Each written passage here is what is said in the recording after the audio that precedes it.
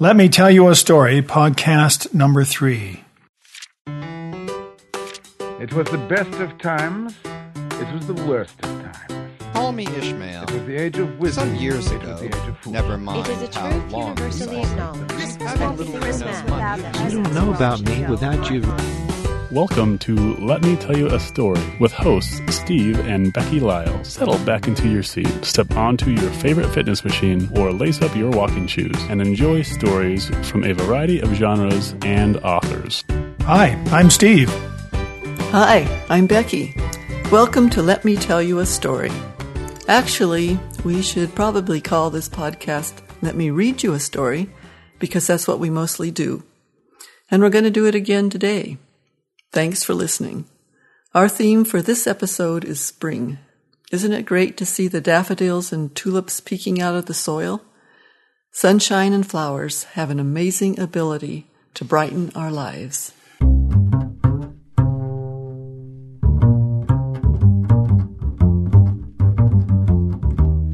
Our first story comes from a nonfiction book Becky co-authored with Larry Baker titled It's a God Thing. Larry's story begins several years ago in the springtime in Fort Collins, Colorado, which is located at the base of the Rocky Mountains. It's chapter 1 of the book called Miracle Man. Partying with exotic dancers was a new experience for me in 1993, a result of a unique friendship with a young college student named Nikki. 3 dramatic events in my life had led to that friendship and would ultimately lead to many other remarkable friendships. The first incident occurred in the spring of 1989 in Fort Collins, Colorado, when I was 43 years old. I had risen early on a beautiful May morning and hurried to a nearby golf course to play around before work. The sky was clear and bright, birds were singing, and the foliage sparkled from a pre-dawn rain. I reveled in the fresh air, sunshine, and solitude, thanking God for such a magnificent Rocky Mountain daybreak.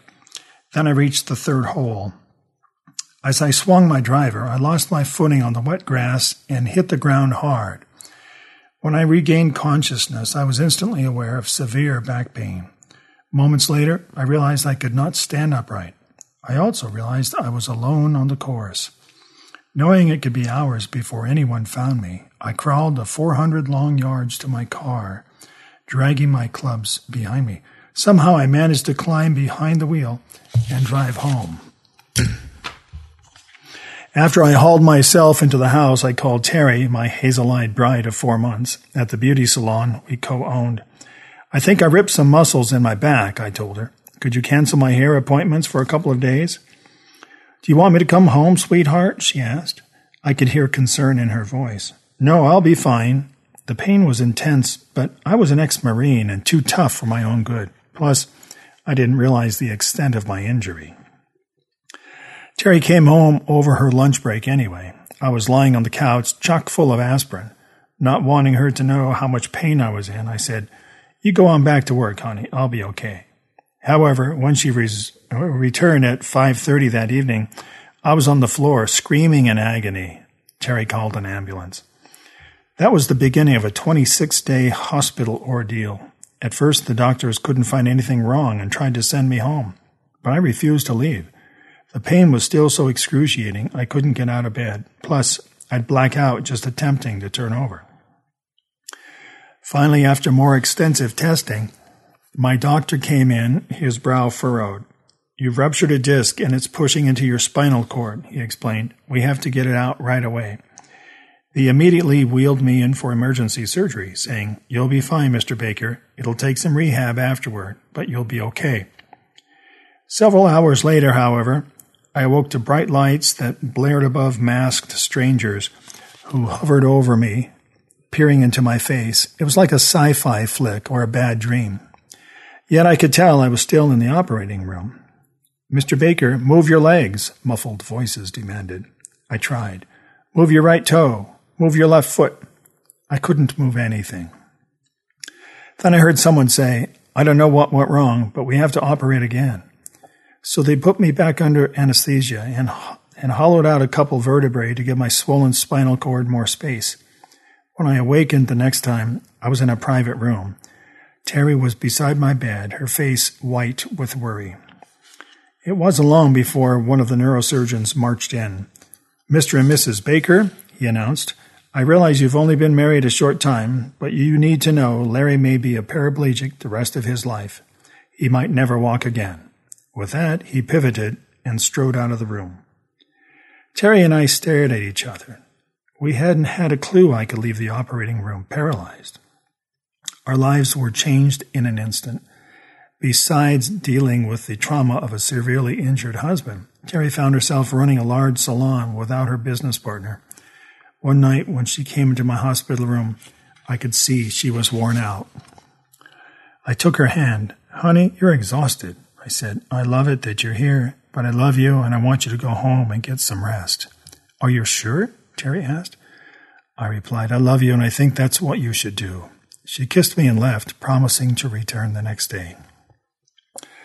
I will never forget that evening in the hospital. It was 8:30 or 9 o'clock. I could hear televisions and muffled voices in the distance, people shuffling up and down the hallways. But my room was silent. I felt isolated and confined, trapped in a living nightmare. I was a lonely prisoner of my own body. When I first became paralyzed, I was told that if I could move my toes or feet within 10 days, I might have a chance to recover the use of my limbs again. Well, 10 days had come and gone without one lower muscle moving. It was disheartening to know I no longer had control over my body or my life. On top of that, earlier in the day, a doctor had come in and said, "I'm sorry, Mr. Baker, but I have to take out your catheter. We've got to run some tests on your bladder." He knew the pain nerves still functioned, which made the procedure more than uncomfortable. After he removed the tube, with an apologetic shrug, the doctor added, "We'll put this back in around 9:30 or 10 tonight."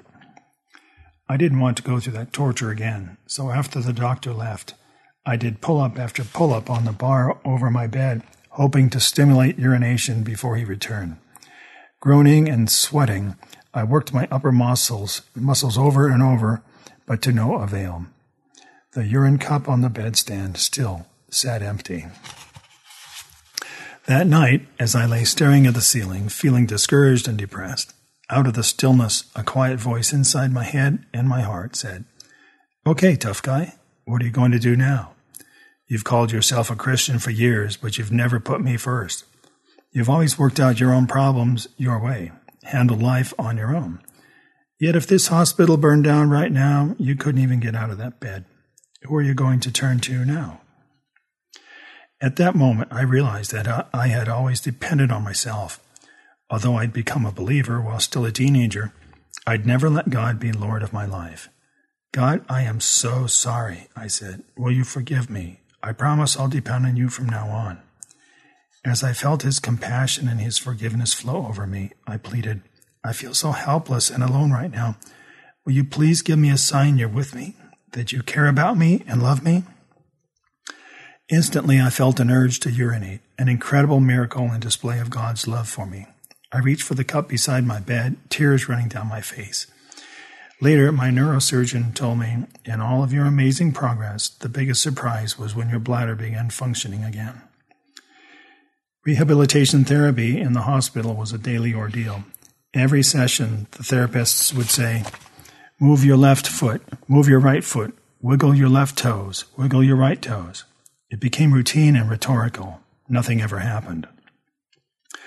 One day, shortly after my bladder miracle, as we were going through the usual regimen, the therapist suddenly said, "Mr. Baker, I think I saw your toe twitch." At that moment, I knew I would walk again. When I left the hospital 14 days later, however, I was still considered a paraplegic, though I had slight movement in one foot and two toes.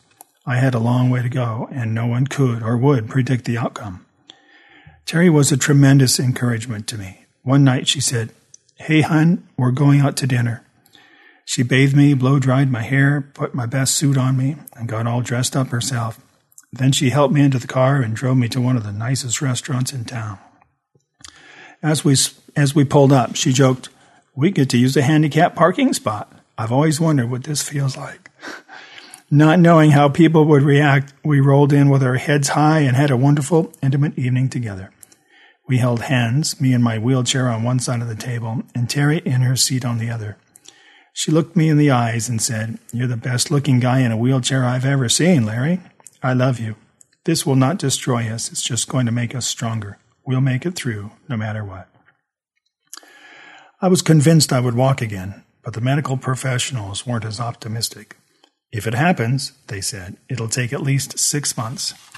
However, I was determined to speed up the process. After my second physical therapy session at home, the therapist said, "You're way ahead of schedule. Since you're obviously motivated and working really hard, I trust you to continue exercising on your own. Just call if you have questions." Thanks to the healing power of God and hard work, I went from a wheelchair to a walker, to crutches, then a cane, and finally to walking on my own within 7 weeks. Hospital staff members still call me the Miracle Man.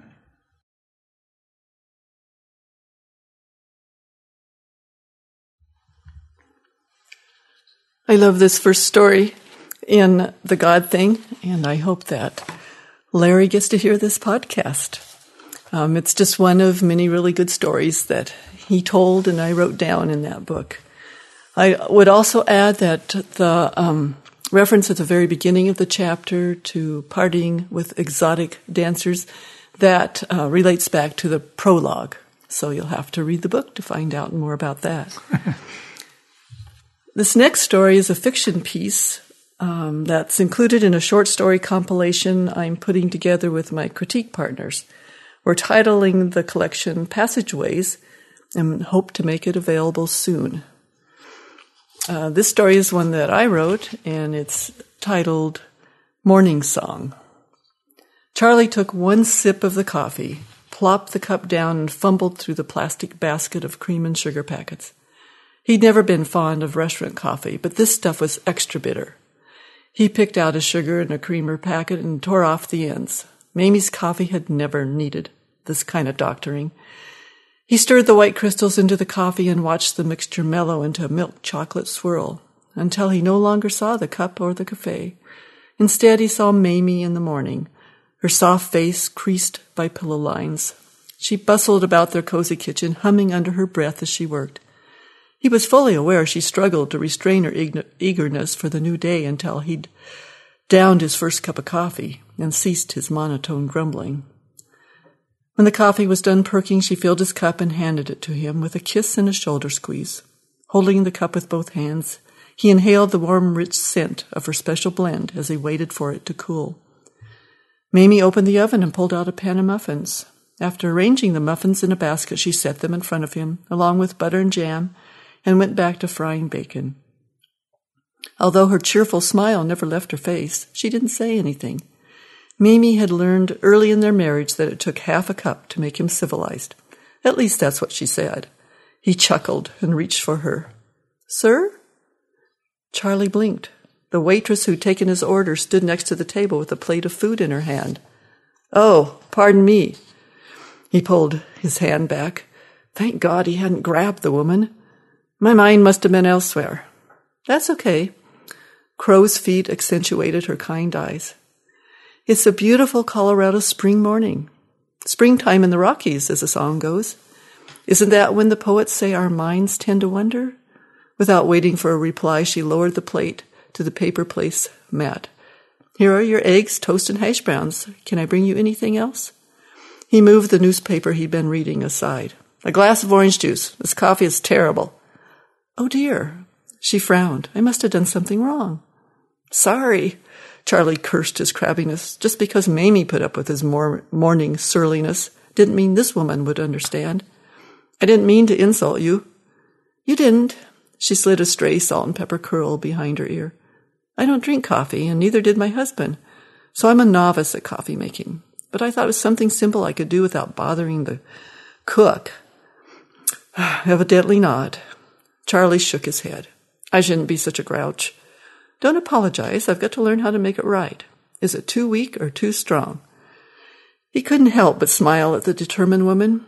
"Too strong. I don't know much about making coffee either, but I think you either measured wrong or it's been sitting quite a while." "Let's see." One finger on her chin, she looked at the ceiling. Charlie noted the absence of a wedding ring. "I suppose I started perking at around 5 o'clock this morning." She glanced at him. Has that been too long? He checked his watch. 8:23. He grinned. Yes, and then some. The longer coffee sits, the more bitter it tastes. Oh my, well, if nothing else, I learned something today. She patted his arm. Thank you for your candidness. She turned to walk away, but stopped. Do you eat breakfast here often? He nodded. Fairly often. Tell you what. She cocked her head. If you come back tomorrow morning about the same time, I'll start a fresh pot at 7:45 and give you a free cup, just to show my appreciation. Sound like a good deal?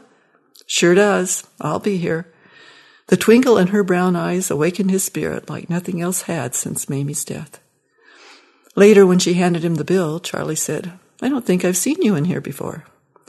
Probably not. This is only my third day. He studied her for a moment. You seem new to this kind of work. If you don't mind me asking, what made you choose waiting on tables? She rubbed at a spot on the table. My husband, she stopped, took a breath, and started again. My husband, Rich, died 10 months ago. I'm still trying to adjust to life without him. She drew a ragged breath. I thought this would get me out of the house and force me to be with people, help me to... Tears pooled in her eyes. To get back into life. She grabbed his plate and bolted for the kitchen. Charlie sighed, folded the newspaper, and rolled it into a tight cylinder. He had work waiting for him at the office, but he couldn't bring himself to leave just yet. For a long time, he stared out the window, tapping the paper in his palm. At precisely 7:50 the next morning, Charlie walked into the cafe and was greeted by the sweet aroma of cinnamon rolls, mingled with that of sizzling sausage, bacon, and eggs. The table where he'd sat yesterday was empty, so he pulled out a chair. Feeling a surprising sense of satisfaction with life, he opened his newspaper and waited for his new friend. She approached the table while he was still reading the front page. Her smile was again gracious, but her eyes were serious. I owe you an apology, she said. I shouldn't have been so rude yesterday.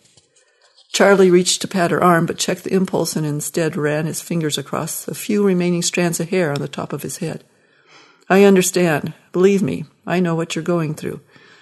It helps to talk about the pain, although I don't do enough of that myself. To be honest, he never discussed Mamie's death, not even with his kids.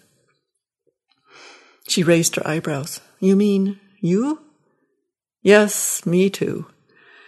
He pursed his lips. Mamie died almost 2 years ago. 22 months and 3 weeks, to be exact, and it still hurts. I think it will always hurt. Instantly, the old familiar despair surfaced, eager to drag him down into its cold abyss. Charlie drew a long breath and then exhaled. I hope you won't think I'm being forward, but I'd like to talk, if you have a minute. She surveyed the nearby booths and tables. Looks like a good time for a short break. I better take your order first. How about bringing us each one of Sam's giant cinnamon rolls? Pencil poised above her order pad, she eyed him for a moment. I shouldn't. They're loaded with calories. But she brightened. I hear he makes the best cinnamon rolls in town, and I keep saying I want to get back into life. What better way? She scribbled on the pad. 2 C-rolls coming up. When she finished, she winked at him. So, mister, are you game for a cup of my brew? Charlie grinned. That's why I'm here. He watched her walk away. It felt good to laugh again. That afternoon, Charlie met his youngest daughter, Susan, for lunch at their favorite restaurant a block from his downtown Denver law office. After placing their orders, she leaned toward him, eyebrows scrunched. He sat back, sensing she was about to say something he might not want to hear. Okay, Dad, tell me, what happened? Charlie raised his own eyebrows. What do you mean? You seem more like your old self today. You're bouncier, peppier, happier. Something changed. He took a sip of water. I don't know what you're talking about. She'd always been the curious one in the family. She rested both forearms on the table. After Mom died, you left us. Oh, you were here physically, but that was all. Yet, today, you're different. Different, huh? Yeah. Well, I don't feel much different. He rubbed his jaw. Aha! Her amber eyes narrowed. So you do feel a little bit different. Something has changed, right, Dad? I guess you could say that, but... Susan clasped her hands together. Please, Dad, please tell me what happened. Charlie looked at her, glanced out the window at passing pedestrians, and then back at his daughter, who tapped an urgent rhythm on the table with her fingers. I suppose you could say something happened, but it's really nothing. He toyed with a spoon. You'll probably think it's silly. No way. She flipped her dark hair behind her shoulders. What is it? You know I'm dying of curiosity. He laughed. I've not doubted that for a moment since this conversation began. So? He took a breath. Well, I met this lady and... Oh, Dad! She squealed. I should have known it. That's wonderful. I can't wait to tell Stephanie and Greg you're in love again. Charlie held up his hand. Susan? He had to stop her before she did one of her signature happy dances right there in the middle of the restaurant. Oh, sorry. I got carried away. She placed her chin in her hands. Tell me all about her. Charlie felt his face grow warm. Well, actually, I don't know much. She's a waitress, and newly widowed, and, well, that's about it. What does she look like? Medium-length hair, I think, or short, maybe brown. He thought for a moment. Maybe gray. He rubbed his sweaty hands against his pant leg. She looks like a woman. That's how she looks. Not fat, not skinny, or tall, or short. Susan watched him for a moment. Okay. How old is she? I don't know. He ran a finger through the condensation on his water glass. About your mother's age, I suppose. Maybe younger. The interrogation continued. What's her name? I haven't asked. He silently cursed the moisture coating his armpits. Now he'd have to take his suit jacket to the dry cleaners, something Mamie used to do for him. Oh, Susan teased. Some romance. I just met her. He folded his arms and looked around for the waiter. Their food was taking way too long. I need to get back to work. She lowered her head. Sorry, Dad, that wasn't funny. She fidgeted with her napkin for a moment. But even if you don't know her very well, she sparked new life in you. That's great. Are you planning to ask her out? Charlie's eyes widened. I can't do that. I'm a married... Susan shook her head. Not anymore. We all love Mom and we all miss her a lot.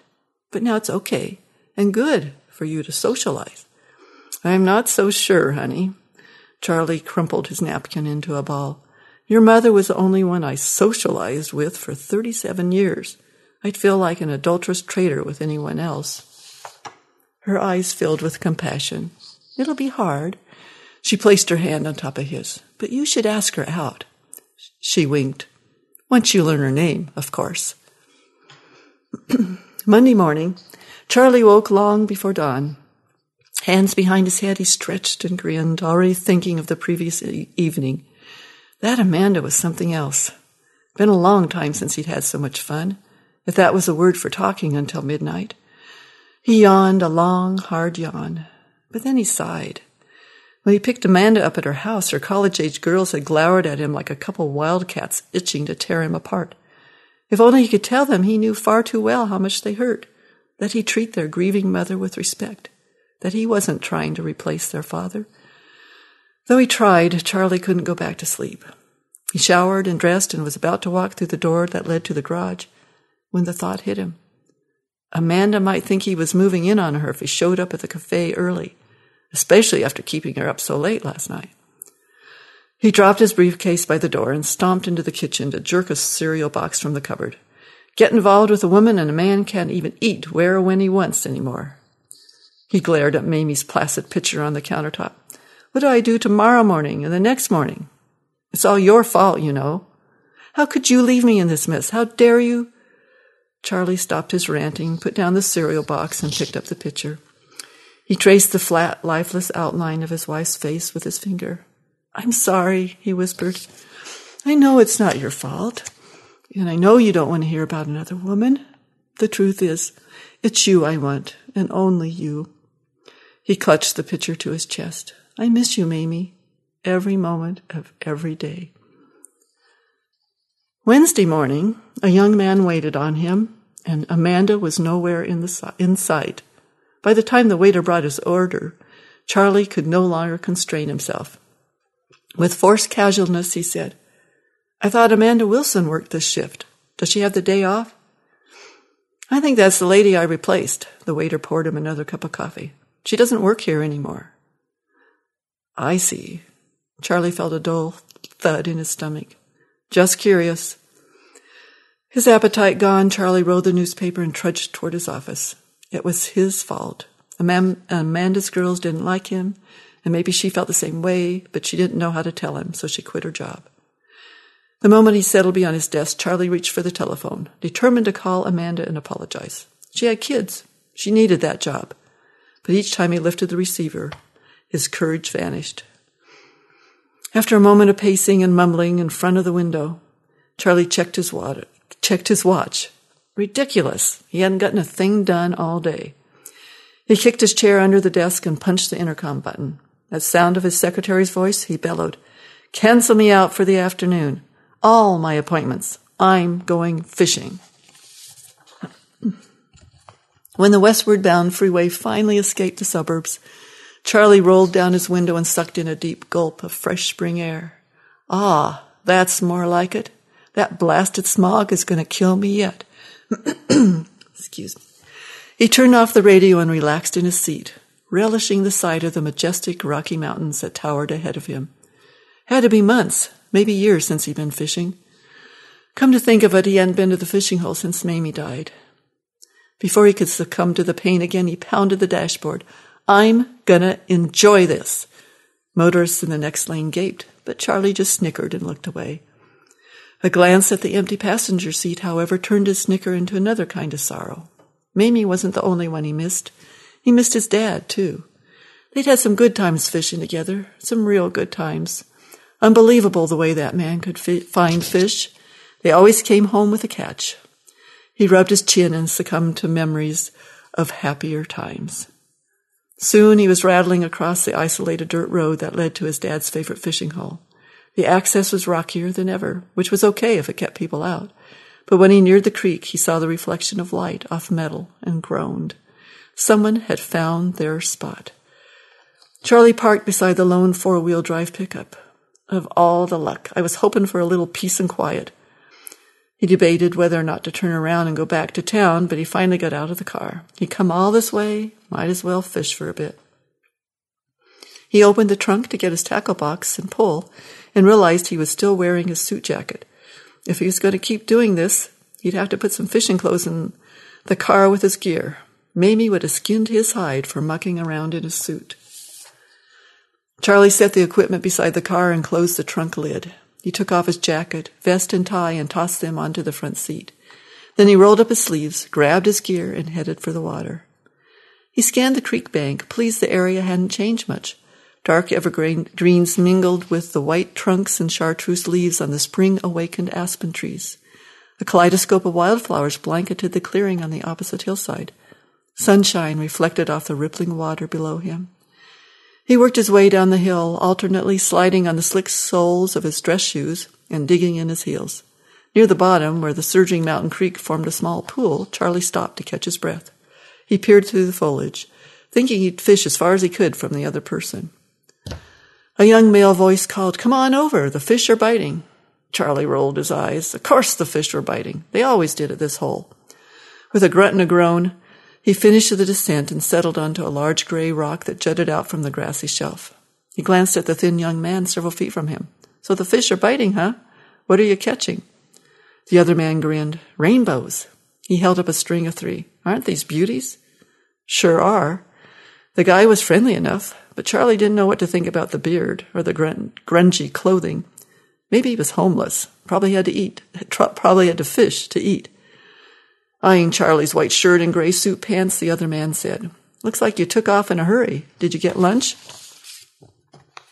Charlie shook his head and offered a sheepish grin. "Guess I was anxious to get out of the office." He unfastened the top button of his shirt. Hadn't even realized it was lunchtime. "I'm just finishing my lunch. I'd be glad to share the leftovers. My wife fixed enough for a Boy Scout troop. I could use a bite if you're sure you can spare it." "No problem." "My name is Bob Mason. What's yours?" "Charlie," he said. "Charlie Burns." "Nice to meet you, Charlie." Bob began to dig through his cooler. "How does a tuna sandwich on whole grain bread and some carrot sticks sound?" "Delicious, and a lot better for my cholesterol levels than what I've been eating lately." The two fished in silence until Charlie felt a powerful tug on his line. "Hey," he said, "feels like a whopper." This is still the best fishing hole around. Oops, Bob said. Hope I didn't horn in on your territory. Charlie didn't respond until he landed the trout. I've been fishing this pond for 40 years, but I don't own it, although my dad might have argued that point, if he were still around. Bob laughed. I discovered it a few weeks ago, the first time my wife kicked me out of the store. Charlie gave him a questioning look and laid the fish on a nearby rock. It's not as bad as it sounds. We bought a health food store in Evergreen a while back, and we're just getting it off the ground. If I spend too much time with the books, my mind starts to explode. That's the way it feels anyway. So Barb tells me I have to go fishing one afternoon a week. Some dame, huh? Sounds like you reeled in a beauty. Charlie smiled. I'd say she's a keeper. She is. Bob attached a new fly to his line. I almost blew it after our third date, though. I called and called her apartment, but she never answered.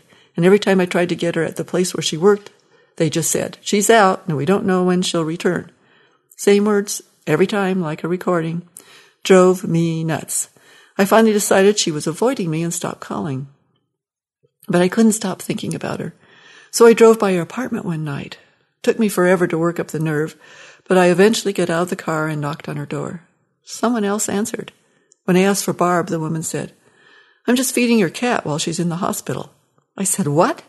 And found out she'd been in a bad car wreck. I felt terrible and immediately rushed to the hospital and... He shrugged his shoulders. Things went from there. Charlie grinned. That's what I like to hear. Happy endings. Bob tossed his line across the water again. One more round and I better head back to start dinner. Doesn't seem right to make my wife run the store alone and cook too. Besides, she loves the way I fix trout. Honeybees buzzed in the wild strawberry bushes near Charlie, zipping from one blossom to the next. In the tree branches above him, birds chirped a happy serenade to springtime. Water gurgled and splashed at his feet, and sunshine saturated his winter-weary bones. Charlie caught one more fish, laid back in the grass, and fell asleep. When he awoke, the air had cooled, and the shadows of the pines stretched across the creek. He brushed off his clothing, gathered his things, and climbed the rocky hill to his car.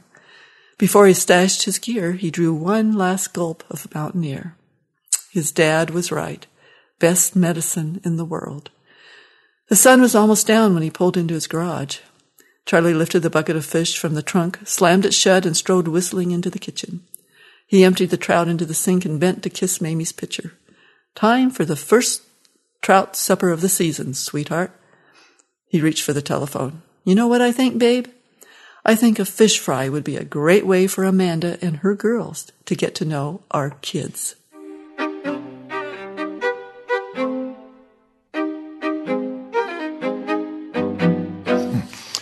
Good story.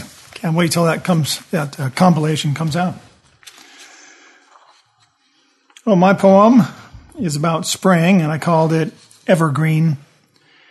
When fall assaults the evergreen, then winter takes its turn. The tree lives under sheets of white, unlike the flower and fern. Then spring shines forth with sun and warmth. It's by divine design. We see as snow slips off the limbs, it's green stayed the whole time. What person has not thought that he would not his own? What person has not thought that he would not his cares survive? But hanging on, he came right through and found himself alive.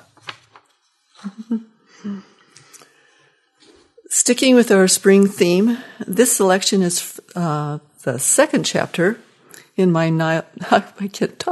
in my novel titled Winds of Wyoming. Chapter 2. Mike Duncan slowed the truck to maneuver around yet another mud hole. The winding mountain road was still recovering from the spring snowstorm. He shifted gears and plowed forward. Thanks to studded tires, his dad's ancient Dodge, a pickup he'd nicknamed Old Blue, could handle almost any weather the skies chose to dump. At least that's what his father had told the scoffers. Both windows were open to the cool morning air. Mike's dog, Tramp, sat on the passenger seat, his head out the window. The big collie barked at a doe and a fawn that peeked from behind white-blossom chokecherry bushes. The deer vanished, and Tramp returned to scrutinizing his dominion, nostrils quivering, tongue dripping, fur blowing in the breeze. Mike reached over to scratch his aging dog's back. With a wag of his tail, Tramp acknowledged him, but didn't turn around. Mike laughed. "Too busy for me, huh?" He leaned out the driver's side window to savor the fresh smell of the cool, damp earth and the hint of early color that seeped across the meadows and hills between banks of snow. His bison were no doubt loving the tender new grass, that is, if they made it through the storm. Self-sufficient animals, buffalo could protect themselves and their newborn calves from storms that killed cattle, but it didn't hurt to keep tabs on them and the fence line. He straightened and bounced with the truck as it bumped downhill toward the bison pasture. What a nightmare it would be to round up those huge, unpredictable beasts if they broke loose and wandered into the woods. Each time he moved the herd to a new pasture, he'd prove the old adage true. You can move a bison anywhere he wants to go. The pickup bucked and skidded over the rutted trail, rattling like a bucket of bolts. Mike shifted to a lower gear. He'd have to draft a couple of the guys to help him fill the worst of the ruts when the two-track road dried. As often happened with wet spring storms, the moisture greened the emerging grass but destroyed dirt byways. But he didn't mind the extra work. The whispering pines needed every drop of water the heavens could spare, as his dad used to say. He felt a stab of pain slice through his heart. Would he ever stop missing his dad? At breakfast, his mom had told him the intern she'd hired to take over his dad's marketing duties for the summer would be arriving soon. He rubbed his chin. Though his dad had died months ago, he wasn't sure he was ready to see someone else seated behind his desk. His two-way crackled to life. "Hey, boss man, can you hear me?" Mike groaned and lifted the radio from his belt. Why couldn't Clint just call him by his name? "This is Mike. Go ahead." The ranch manager's voice sputtered through the airwaves. "Just check the cattle. They weathered the storm okay, even the calves." "That's good news, really good news. I'm not far from the Battle Creek pasture. I'll take a look at the bison, but they should be fine. What about the horses?" "Tanner and I are headed over now. Rusty is going to meet us there. We'll round up the riding stock and drive them to the corral by the barn to get them ready for the guests." "Good plan. I'll catch you later." He steered around a boulder that had tumbled off the damp hillside onto the road and made a mental note to bring the front-end loader when they worked on the road. Within minutes, he reached his destination, parked across the road from the fenced pasture, and turned off the engine. Tramp jumped out the window. He trotted toward the enclosure, tail high, nose to the ground. Mike followed, sidestepping the boggy patches, until he came across grooves in the grass. What in the... He eyeballed the ATV trail that tore up the hillside. Tramp came bounding back as if to say, "Come on, let's go." He stroked the dog's head. "What do you think, pal? Our crew knows better than to ride all terrains through the wet meadow." But who else would cross their land without permission, and what were they doing near his bison pasture? Tramp licked his hand and scampered away. Mike listened for the sound of an engine, but heard only bird calls and muffled snorts from the herd. Probably kids out joyriding. If they were smart, they had avoided the buffalo. But few people realized domestication was not the same as tame in a bison's brain. He'd learned quickly to never turn his back on the capricious beasts, which remained as wild as when they ruled the plains 100+ years earlier. He watched his dog feverishly zigzag up the hill, following the fence line, probably hot on the trail of a jackrabbit. Most of the herd grazed some distance from him, spread across a brown-green hillside splotched with snow dollops and outlined by the blue of the Sierra Madres. High above him, a pair of hawks floated on an air current. The scent of dung drifted on the breeze. One buffalo cow scratched her back on a low tree branch, grunting with pleasure, while another wallowed in a mud hole. Others chewed their cud in apparent quiet contemplation. In contrast, cinnamon-colored calves cavorted like schoolkids at recess. The word tranquility came to mind, a perfect word to define the moment. Whatever the ATV driver was up to, he or she hadn't messed with his animals, thank God. Tramp barked. Mike turned toward the yap, thinking the dog had cornered the rabbit. Instead, his collie stood nose to nose with a calf on the wrong side of the fence. Mike did a double take before running toward the pair, but he stopped when he saw a break in the wire. "So that's how," flashed his first assessment of the situation. The second followed immediately. The calf had a mama who would charge to its rescue sooner than later, and faster than a creature her size should be able to move. He yelled, "Tramp! Tramp, come here!" Tramp's attention did not waver from the calf. Though his dog's behavior frustrated him, Mike knew the stray calf activated his herding instinct, one as deep-rooted and powerful as that of salmon swimming upstream to spawn. He studied the cows closest to the calf. Some grazed, their tails twitching away the flies. Others rested. They all appeared passive, but he knew one of them belonged with the calf. The minute the calf bawled, his dog was in trouble, and at least 2 buffalo would be loose. Tramp barked again. Mike winced, knowing his dog was attracting the cow's attention. The calf jumped to the side, ready to romp with its newfound playmate. Mike started toward the pair, calling for his dog, but then he stopped, spun on his heels, and raced for his truck. He'd create a visual barrier with a pickup to hide the hole in the fence and then signaled Tramp to herd the calf back where it belonged. Glad he'd left the key in the ignition, he started the truck, jammed the gears into first, released the clutch, and charged across the road onto the prairie. He would worry about reseeding later. The calf halted mid-frolic to stare at the advancing truck before it let out a, "Where's my mama?" bellow. Mike gripped the steering wheel tighter. Maybe this wasn't such a good idea after all. He slowed the pickup and scanned the herd. Several bison lifted their heavy heads. A lone buffalo raised her head and her tail. Not a good sign. He pounded the horn. The calf scampered through the gap toward the herd. From the road, he gunned the truck uphill alongside the fence, maneuvering it as close as he could to the gap before stopping. The passenger side was angled precariously higher on the hillock than the driver's side, but that was the best he could do. He rammed the gear shift into neutral, stomped the emergency brake to the floor, jumped out and dashed toward the road, yelling for Tramp as he ran. Hearing nothing, he turned his head to see if the dog had followed and lost his footing. He landed face first in a puddle. Sputtering and floundering in the frigid mud, but knowing the buffalo could be right behind him, he scrambled to get a foothold. Before he could stand, however, a booming metallic crunch fractured the air. Mike staggered and slipped again. Blinking brown water from his eyelashes, he looked up just in time to see the pickup balance for a brief moment on the driver's side wheels before it clattered onto its side. As the sound of the crash echoed between the hills, he braced himself for another blow by the buffalo, one that would knock Old Blue all the way over. He waited, but nothing happened. Finally, the melodic lilt of a meadowlark broke the silence like a church bell on a winter morning. He was just beginning to breathe again when a terrifying thought bolted through his head. Maybe the cow would weary of the pickup and charge him instead. He tensed, ready to sprint into the trees, until he saw her saunter toward the herd with the calf at her side. Dropping backward onto his elbows in the icy muck, he watched the wheels of his dad's favorite pickup spin in the air. I don't believe it. I just don't believe it.